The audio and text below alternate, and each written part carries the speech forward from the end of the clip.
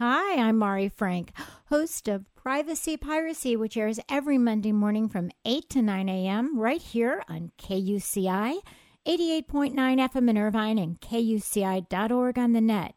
I'm also pleased to present the weekly segment of Orange County Sheriff News and Safety Tips, and today we're going to be interviewing Bruce Houlihan, the new Orange County Crime Lab Division Director, who is an analytical chemist. He's been with the Orange County Sheriff's Department for 24 years, and he has a very unique background.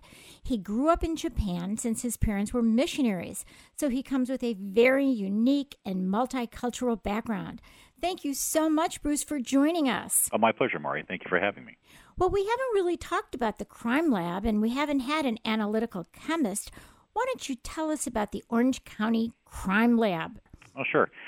We have a very broad range of experience and backgrounds for some of our staff. I just happen to be an analytical chemist, but a lot of our staff are microbiologists, some of our field staff with photography experience, but there's a wide range. But the Orange County Crime Lab is really a full-service laboratory in that we try to provide broad scientific information as much as we possibly can. We're very privileged to have a high-quality and efficient laboratory. As an example would be DNA. But we also provide firearms examinations, crime scene investigation, full fingerprint services, chemistry and toxicology analyses, hair, fiber, explosives, and even controlled substances. We cooperate with a diverse set of law enforcement organizations, and some examples would be the CODIS DNA database you might have heard of.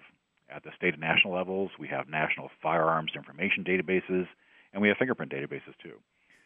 Most of our clients, however, are the Orange County Police Departments and our own sheriff.